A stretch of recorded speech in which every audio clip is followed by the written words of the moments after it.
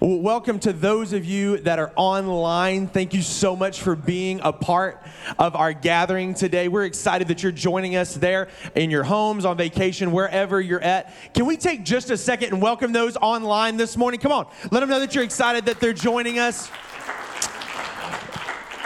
Well, we are in the middle of a gathering or a series.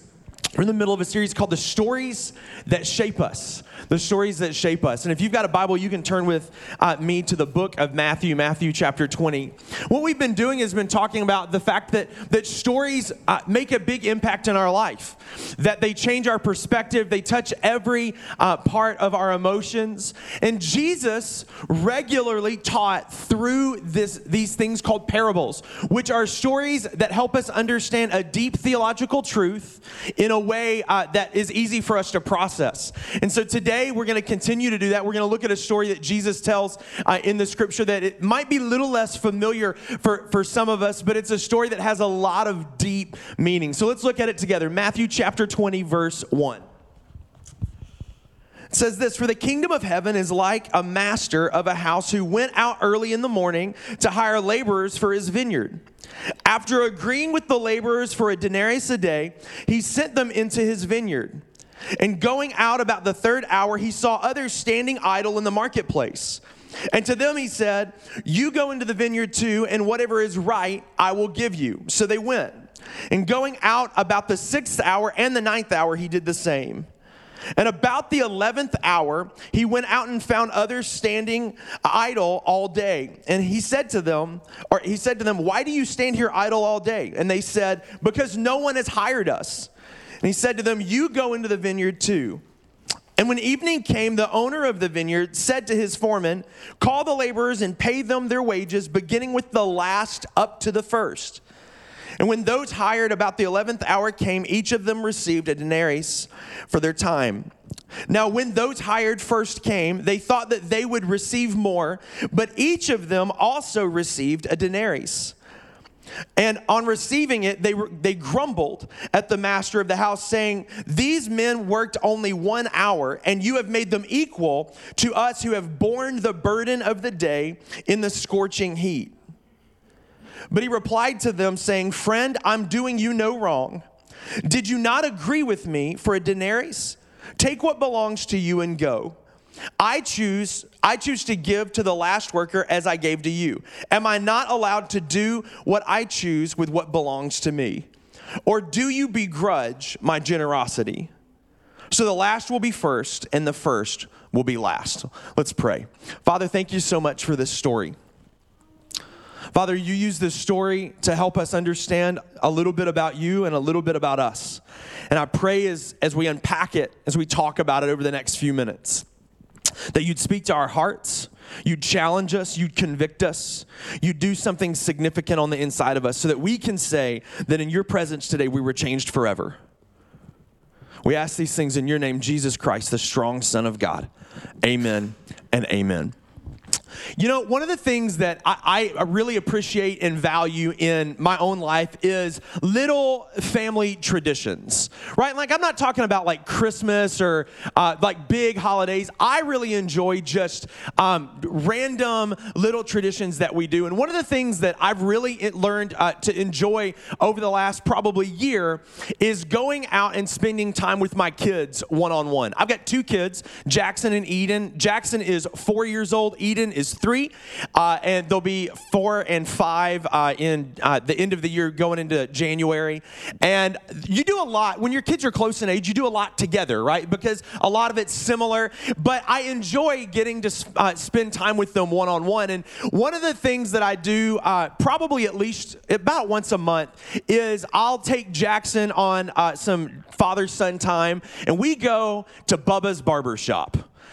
We go to, some of y'all are like, yes, that's where I go. Yeah, I go to Bubba's because it is the most Southern thing about Newburgh. And so for me, being a Southerner, there's just something about going and sitting in a barbershop and listening to some old guys talk. And it's fun to watch my son like kind of watch that happen. And so I love going. And so Jackson and I go to Bubba's Barbershop. He gets to jump up on the seat. They have this really cool little booster for him that he gets to sit on.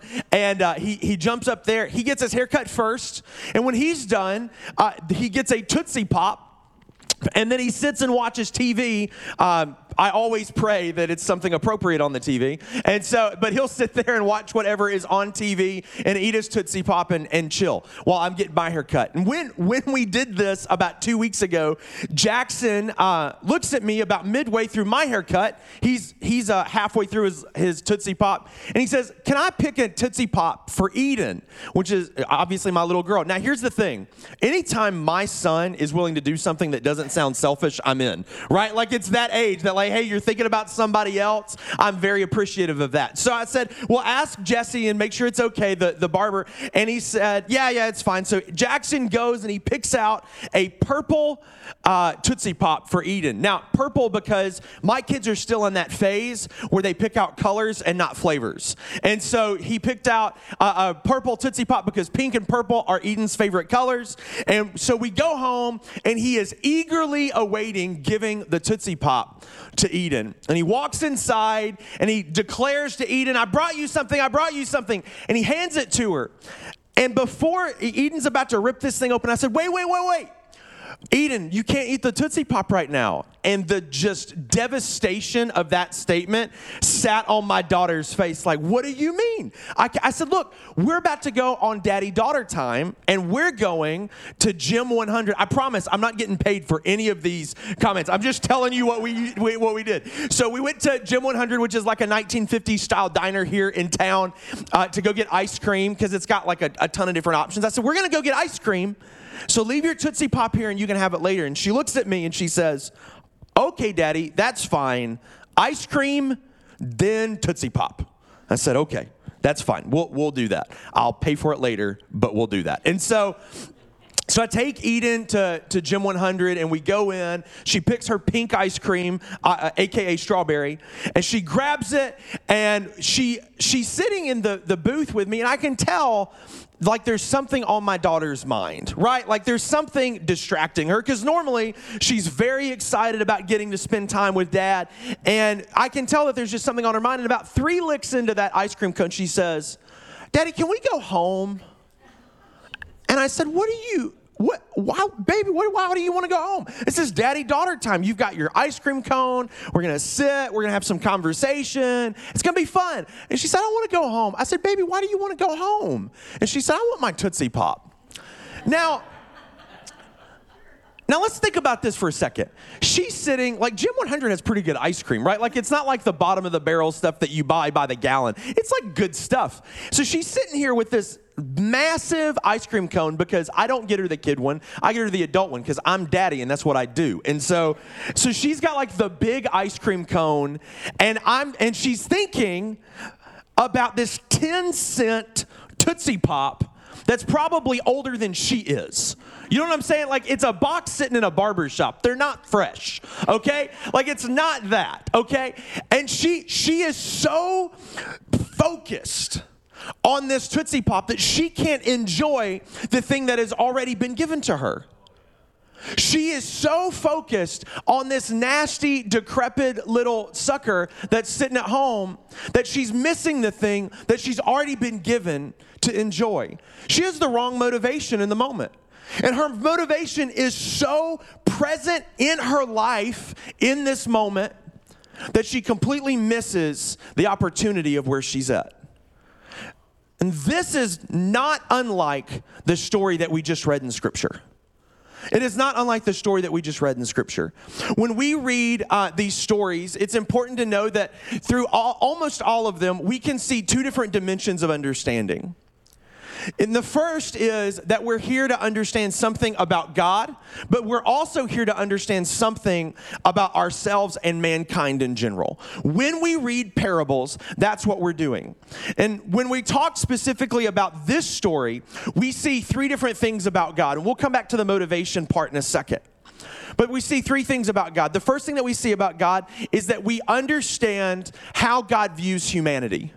We understand how God views humanity. When we read this story, not unlike the first story that we read in this series, in the story of the two lost sons, we see that he's making it very clear that he loves all of his creation, and he loves them all the same. That, as we said on the first week, that God loves mankind, not just our kind. That God redeems mankind, not just our kind. And so he is going after every single person that he has ever created because he deeply desires to be in right relationship with them. And whether, as this story so beautifully illustrates, you've been with God since the beginning of your life that you can remember. Some of you came out of the womb and got saved, or you've been saved 5 minutes. God looks at you and he does not see you as better or worse. He sees you as his children and his creation that he loves and deeply wants to be in a relationship with. That this is indicative of how he feels about all of humanity. That regardless of when you found Jesus, he gives you the same grace, he gives you the same mercy, he gives you the same gift as he gives everybody else. Which is why our church is so focused on those who don't yet know him. Because we know that regardless of whether you've been saved 40 years or 40 minutes, that relationship he equally desires to have with those who don't yet know him. That's why we say we want to be a church that inspires people to know Jesus. It's why we say that we deeply want you to know God and find freedom in your life. Because we know that God cares just as much for those that are not here and not in a relationship with him as the people who have known him their entire lives. He cares deeply about humanity. The second thing that we see in this story is that God's version of justice and fairness are different than ours. God's version of justice and fairness are different than ours. We see it differently. We operate in it differently. Most of us, when we read this story, if you're anything like me, I read this story and I go, well, yeah, I'd probably be irritated too, right? You know, you see somebody that works less than you getting the same reward that you do. It's probably frustrating. Yet because of God's deep love for humanity, because he all loves us the same, because he desires for us all to be in right relationship with him, it influences and informs his justice and his fairness in our life. That for us, we look at justice and fairness from a place of earning, but God looks at it as this opportunity to give us all the same gift. That none of us deserve the grace that we've been afforded. None of us deserve the relationship that we have with God. Yet he chooses to give it all to us as soon as we are open to that gift. His justice and fairness are different than ours. He sees it differently. And then the third thing that we see about God that I think is super important for us to process and understand about God is that he chooses to exercise authority based on the kingdom of God and not based on your preference.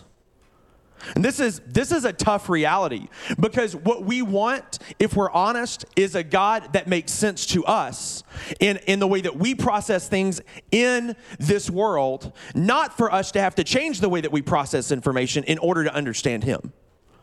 And there's a reason why this story starts with the statement, the kingdom of heaven is like. That's telling us that there is a kingdom of this world and that there is a kingdom of heaven. And that they're different. They have a different mode. They have a different philosophy. It has a different rhythm than we have in the world that we live in. And what he's showing us in this story is even though we may process his justice and mercy unfair in the world that we live in, he does not care because he is God. And he's going to do what he believes is right, what is right. And this is so important that we understand this, that it is our job as people who follow Jesus not to try to rationalize what we don't understand or don't agree with, but to allow it to influence and change how we think about the world that we live in. And this is what this story is helping us understand about God, that he loves humanity deeply. That not only does he love humanity deeply, he has a type of justice and fairness that is different than how we would view it because of his love for humanity. And that he will choose to exercise that in our benefit, even though it doesn't make sense to us. So what then is this story telling us about ourselves? It's speaking to our motivation, the motivation of our heart. Motivation is interesting Because when we look throughout Scripture, we can see a lot of things that tell us that we are to focus on what we feel and what we know to be true in our soul versus the outer appearance, right? It says in the Old Testament that man looks at the outer appearance, but God looks at what? The heart. We see this all throughout the Scripture, that there is a focus for God with us to learn to look internally and to be able to see and view the world in the way that Christ has called us to view it. And our motivation, how we live our life, is what ultimately allows us to see if we're seeing this life the way Jesus has called us to, or if we're seeing it through the eyes of the world that we live in. And there's ultimately, when it comes to people who say that they follow Jesus, there's two different ways that we view our motivation or have motivation. The first one is this, that we choose to live our life devoted to Christ out of gratitude for what he has already done and what he has promised. This is the motivation that God calls us to have. That we live a life of thankfulness and gratitude because of the work that he's already done for us. But then there's this other motivation, which is what we see in the lives of the men who began working early in the morning. And that is the motivation that I am going to earn what I believe God is going to give me. That I'm working towards it, that I'm doing what it takes in order to receive what God says that he will give me. It's an earning mentality. It's an attitude that says that everything in my life is something that I have earned and that I have acquired by my own ability. And Jesus is helping us understand in this story that when we choose to do this, we actually have the wrong motivation. We actually have the wrong motivation. It's also talked about not only in this passage, but several places throughout Scripture. One of the places that we see it often, or we talk about it often, is the statement that we are saved by grace through faith. So what? So that no man could boast. That we are saved by grace through faith because our actions could never earn the salvation that we've received through Jesus' sacrifice. It could never do it. Yet for so many of us, even though we intellectually know that, we live in a culture that in every other aspect of our life says that we're to be earners, says that we're to work to earn the things that we want. And so we bring that into our own spirituality. We bring that into our own relationship, and we try to make the way that we think here on earth match the kingdom of heaven. And this story is saying to us, that is not the right motivation. And I want to be clear, I'm not saying that because we live a life that is motivated by God's grace, that we just do whatever we want. Like, that's not what we're saying at all. But what we are saying is that there is a different posture of my heart and a different way that I live my life and more attributes that are more like Jesus when I live a life motivated out of the grace and the gift of salvation that I have already received. There are attributes of who Jesus is, that we are more generous, we are more gracious, we are more merciful when we live out of the reservoir of the grace that we have received and trust that and live out our life. The problem, though, is that many of us walk around with the wrong motivation. 2 Corinthians actually gives a really good picture of what that sounds like. 2 Corinthians chapter 11, verse 3 says this. It says, "But I'm afraid that as the serpent deceived Eve by his cunning, your thoughts have led you astray from a sincere devotion to Christ." He's not saying in this passage that they've completely abandoned their faith. He's saying that they have a different devotion. He's saying that they have a different motivation. And the problem is what wrong motivation does in our life. Wrong motivation will always lead us to unhealthy mentalities. This is in your notes, that wrong motivation will always lead you to unhealthy mentalities. That when I have the wrong motivation, when I think about my life in the context of earning, when I think about my life in the context of I just need to do what it takes in order to earn God's favor or to earn God's blessing or to earn God's whatever nomenclature you choose to use, that gives us unhealthy mentalities. It makes us critical of other people.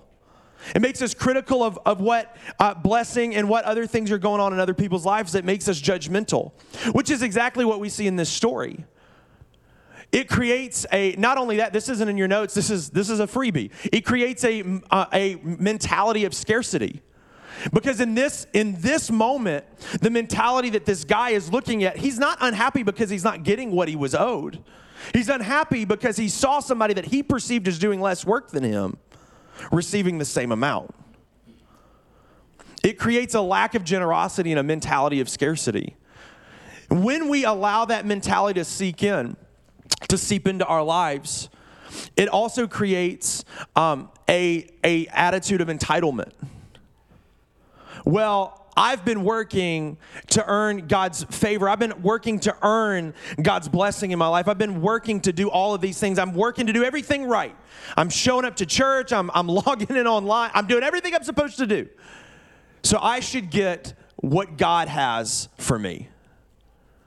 And then when we look and we see other people that maybe they have a different type of blessing, we begin to covet that blessing. And we begin to look at it and say, well, I deserve fill in the blank. It's an attitude of entitlement. We talk a lot about attitudes of entitlement in our culture, yet for many of us, the deepest entitlement mentality that we have is actually in our own spirituality. That we have this attitude of, well, I've done what I'm supposed to do. I've done everything right. I've done this and I've done that and I've done this and I've done that. And what Jesus is trying to say to you is that is not the motivation. We have this attitude of entitlement. And the problem is that attitude of entitlement, when we don't get what we think we are owed, we begin to blame people and God. Well, God didn't give me what I should have had. My life should have gone a different way. My life should have been better. I should have got that promotion. I've done everything I'm supposed to do. I should have had more healthy relationships with these people. I should have seen my life accelerate in this way and in that way. And what that comes from is an attitude that says, ultimately, I have earned my right to be in a relationship with God. This motivation, this false sense of motivation that allows us to think that we deserve and that we are entitled, causes us to focus on the Tootsie Pop instead of the ice cream that's already in front of us. It causes us to lock in and be so blinded by the reality of all of the goodness that God has already given us, and allows us to hyper-focus on the one thing that we think that we should have that we don't have. We have a wrong motivation often. And this motivation is what this passage is dealing with. It's helping us understand that there is a right motivation that lives out of what God has already done in my life. And there is a wrong motivation that says I should be earning what I believe God should give me in my life. So the question is, how do I know if I have the right motivation? I want to give you 3 questions this morning. And I would say it like this before we jump into these 3 questions, that if we really want to get a good grasp on what we mean by godly motivation, I would say this, that God is less interested in your quality of work, and he is more interested in the motivation of your heart. God is less interested in your quality of work, and he is more interested in the motivation of your heart. I think it's very interesting when you read this story that there is no discussion about how good they picked. They went and picked grapes. Like, I think it's very interesting that nobody talks about the quality of harvest that the people who'd been working longer had pulled in. Why? Because God is less interested in the quality of work, and he is more interested in the motivation of your heart. And the problem with that is, for Americans, that is hard to hear. Because for many of us, we have found value and identity in the quality of work that we do, rather than finding our identity and value in the grace that is afforded us from Jesus Christ. And that again goes to what is our motivation. So let's talk about how we know we have the right motivation. The first question that you would ask if you want to do a motivation check is this: am I grumbling or am I grateful? Am I grumbling or am I grateful? Do I, when I see other people winning in life, when I see other people finding blessing in their life, do I look at it judgmentally and wonder why I don't have that and wonder why I am not sitting in the same seat that they are? Or am I grateful for them? Another way to say this question would be to say that when you look across the community of faith, do you see it as a competition or a community? Do I look in my own life and see, like, kind of judgy? Well, man, I'm living this way, and I'm doing this thing, and I'm doing this thing, and I'm like, like some of you, like, you think about it from a position of if I make sure that I go to church and I read my Bible and I pray and I'm in a tribe. Which, by the way, we want you to do all of those things. Those are good things, but they are not. Those things are never meant to validate wrong motivation. We're to do them out of devotion, not so that we receive what we expect from Jesus. It is a complete motivation. We sit there and we list all of these things and we say, well, I'm doing those things. I don't see that person doing this, but yet I see blessing in their life. And we see it as a competition. Do I see people as a competition or a community? Am I excited when I see other people receiving blessing in their life? Am I excited when I see other people gaining relationships that are meaningful in their life? Am I excited when I see somebody winning financially, even though I might still be struggling to get out of debt? Am I grumbling or am I grateful? These are actually two words used in this story. That it says that the people who came to the foreman and said, hey, why are you paying these people who worked less the same as us? It says that they were grumbling. And yet the owner challenges them. Why do you have a problem with my generosity? Why are you not grateful for what you have and for the fact that I can bless other people? Am I grumbling or am I grateful? This really makes it very clear where our motivation is. The second is this: who is my source? Who do I see as my source? Who do you see as your source in your life? Now, if you're watching online or you're sitting in this room, we all, like, even if you haven't been around church that long, we all kind of know, like, what the right answer is, right? Well, God is my source. Cool. But do you, like, believe that? Do you believe it? I know that's an awkward question. I know that's an uncomfortable question, but do you believe that God is your source? And does your life reflect God being your source? When we talk about God being our source, this is so important because it informs whether or not we are grateful or grumbling. Because when I see God as my source, it changes how I view blessing in my life.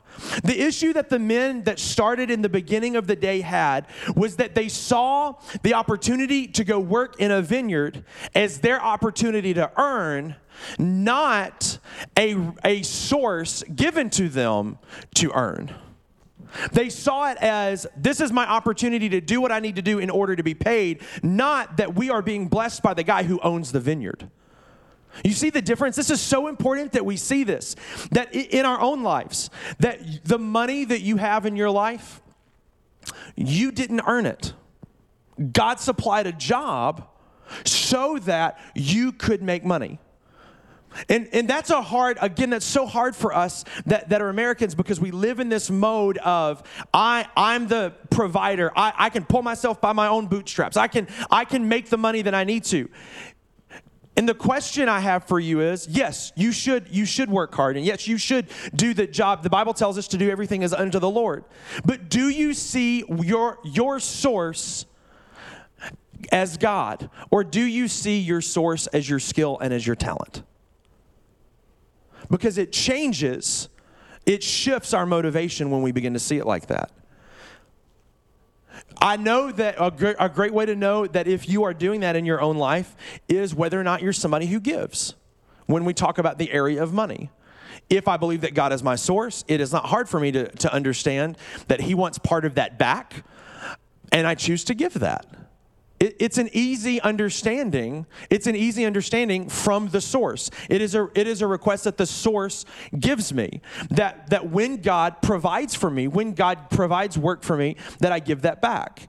If I struggle with that, it's because I struggle with God being my source. But for those of you who are frustrated that I'm talking about money, let's shift the gears for a second, right? Let's talk about relationships. Do I believe that God is my source of healthy relationships? Do I trust that God will bring in and remove the right people in my life in the right seasons? Well, if that's true, then when I'm in need of relationship, I will go to God and ask for the right relationships. It's the same thing with our time. If I believe that God is my source of my time, then I will find opportunities to serve in a way that gives back to God. We actually have step 2 today where we're going to give you the opportunity to find out how God has designed you to serve. And we want you to take us up on that and just discover how God's wired you. We want that more than anything, that you discover how God's made you to serve His church and get plugged in. And we tell all of that. We say all of that because whether we're talking about money or your time or relationship, we want you to know that we want generosity for you, not from you.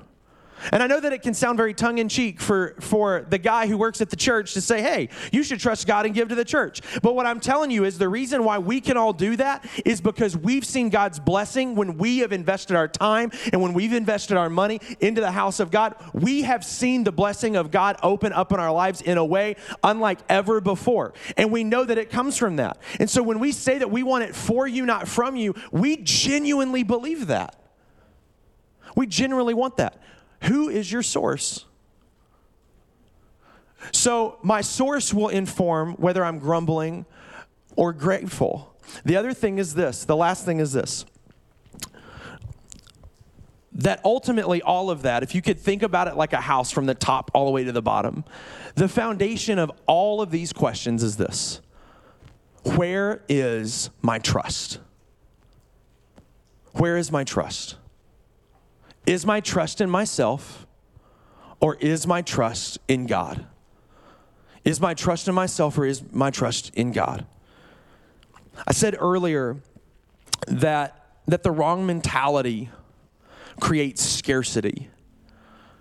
When we look at this story, and these men are frustrated at the vineyard owner. They're frustrated because they ultimately don't trust the person that they're working for. They only trust in themselves. And that only trusting themselves causes them to see themselves as their source. And when they see themselves as their only source, then they find that they're more grumbling than they are grateful for what they've been given. And what God's calling us to do today in our own personal motivation is to start at the very bottom and say, Lord, I trust you. I trust you. And when I begin to change my heart to trust God and to say, Lord, even though it's easier to trust myself, maybe when I choose to do that, something changes in my soul that when I begin to trust God, I can see Him as the one who's provided everything every step of the way in my life.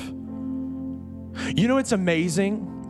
We've all heard the expression hindsight is 20/20. It's amazing when you begin to trust God in your own life, how you can retroactively look and see God's hand throughout your history. It's insane. There are things that we chalk up to consequence. There are things that we chalk up to coincidence that are the providential hand of God in our life. And when we don't trust God, we pass it off as, well, I guess that I'm lucky. But when we begin to trust God, it opens our eyes up. It takes the blinders off. The scripture talks about scales falling off of our eyes, and we begin to see our life in this entirely different dimension where we can see God's hand moving over and over and over in our life.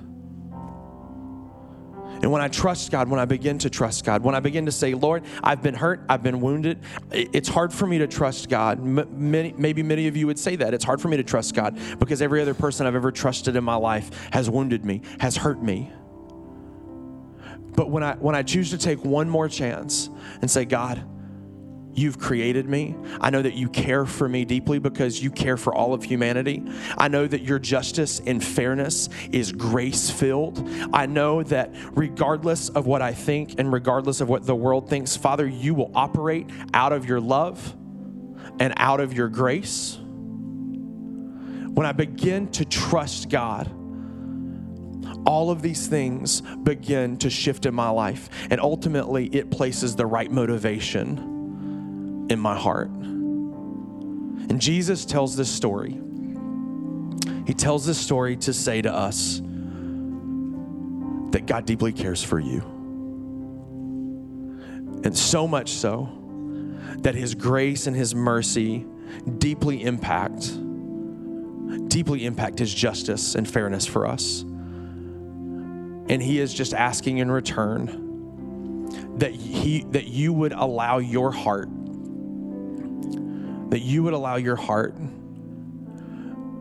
to shift and not live out of a life of earning and not live out of a life where you feel like you have to do everything, but to live a life that is devoted to God and motivated out of what he has already done for you, not what you think you have to earn for him to do for you.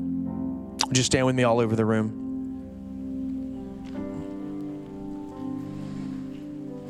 If you're at home, take just a moment. Maybe you're just sitting on your couch, close your eyes, and I'm going to ask everybody in the room to bow their heads. And I just want to ask a question. Where's your motivation? Where's your motivation today? For so many of us, I want to speak to men for just a second. For so many of us, we find identity and value in what we can bring home. And there's a part of that in a healthy context that is a gift from God. That God wired us to be providers. That God wired us to serve our families in that way. But what I want to say to you is that is a function of God's provision in our life. That is not something that we're to take on as an identity. And I just want to ask this morning, everybody's head bowed, everybody's eyes closed. If you're in here and you say, I've been living a life on motivation that is not healthy. Maybe you have a different motivation than what I talked about this morning, but you say there's an unhealthy motivation in me, that I don't live a life that's motivated by God's grace and God's goodness. I live a life that's motivated out of fill in the blank. If that's you, would you just lift your hands in the room real quick? I want to pray for you. Say, yeah, all over the room. Yeah, anybody else? There's several of you. Anybody else? Yeah. Father, I pray right now for every person in this room that says that they want their heart to shift. God, that this story in your word, that this story, Jesus, that you give us would shape us, would change us. Father, I pray right now that it would begin to do that in our hearts. I pray that it would begin to do a work in us that will leave us never the same. Father, let us be people who live a life out of the abundance of your grace. Because, Father, we live more like you on accident than we ever live on purpose when we live out of a life of grace. We live closer to you just out of grace on accident. And, Father, I pray that spirit of grace and that spirit of generosity that comes from you and that spirit of love and grace would fill our hearts today. In Jesus' name, the strong Son of God. Amen and amen.